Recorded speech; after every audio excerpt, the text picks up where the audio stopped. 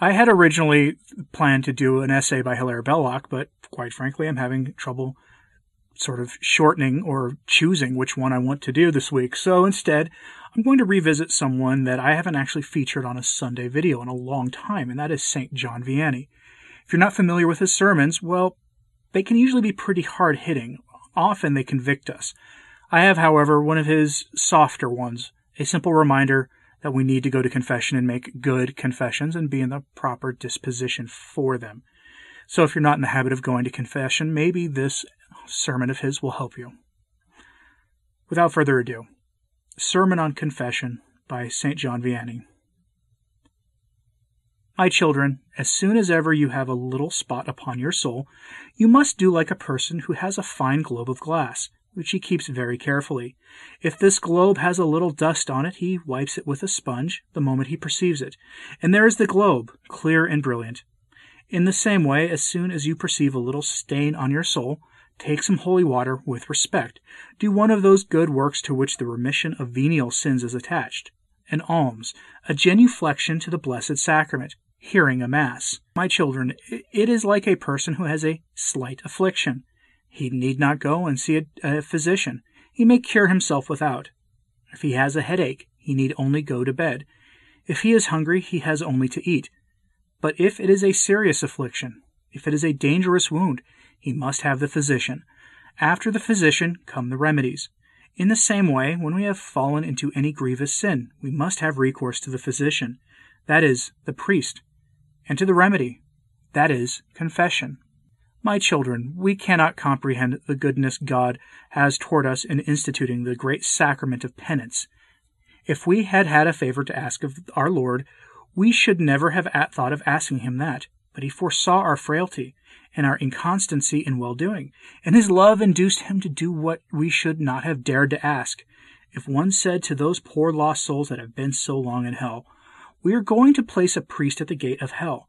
All those who wish to confess have only to go out," do you think, my children, that a single one would remain? The most guilty would not be afraid of telling their sins, nor even of telling them before all the world. Oh, how soon hell would be a desert, and how heaven would be peopled. Well, we have the time and the means, which those poor lost souls have not. And I am quite sure that that those wretched ones say in hell, "Oh, accursed priest, if I had never known you, I should not be so guilty." It is a beautiful thought, my children, that we have a sacrament which heals the wounds of our soul, but we must receive it with good dispositions. Otherwise we make new wounds upon the old ones. What would you say of a man covered with wounds who is advised to go to the care facility to show himself to the surgeon? The surgeon cures him by giving him remedies. But behold, this man takes his knife, gives himself great blows with it, and makes himself the worse than he was before. Well, that is what you often do after leaving the confessional.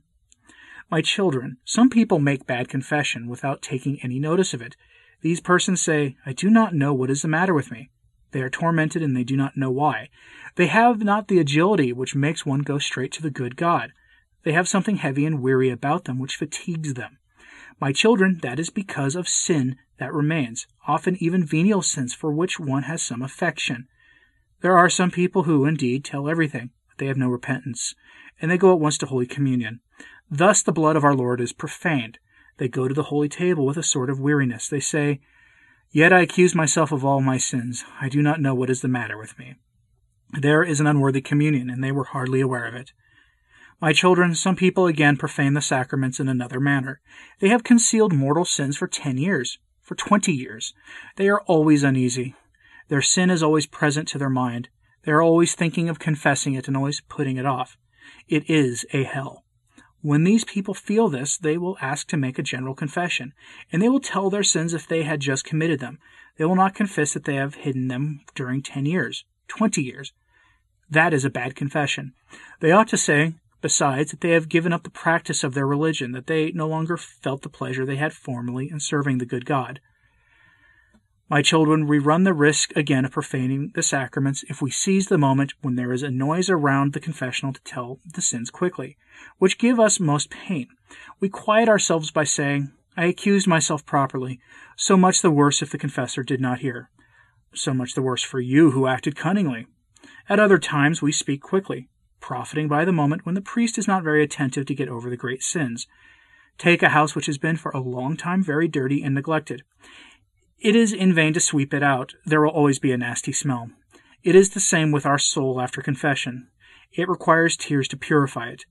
My children, we must ask earnestly for repentance. After confession, we must plant a thorn in our heart, and never lose sight of our sins.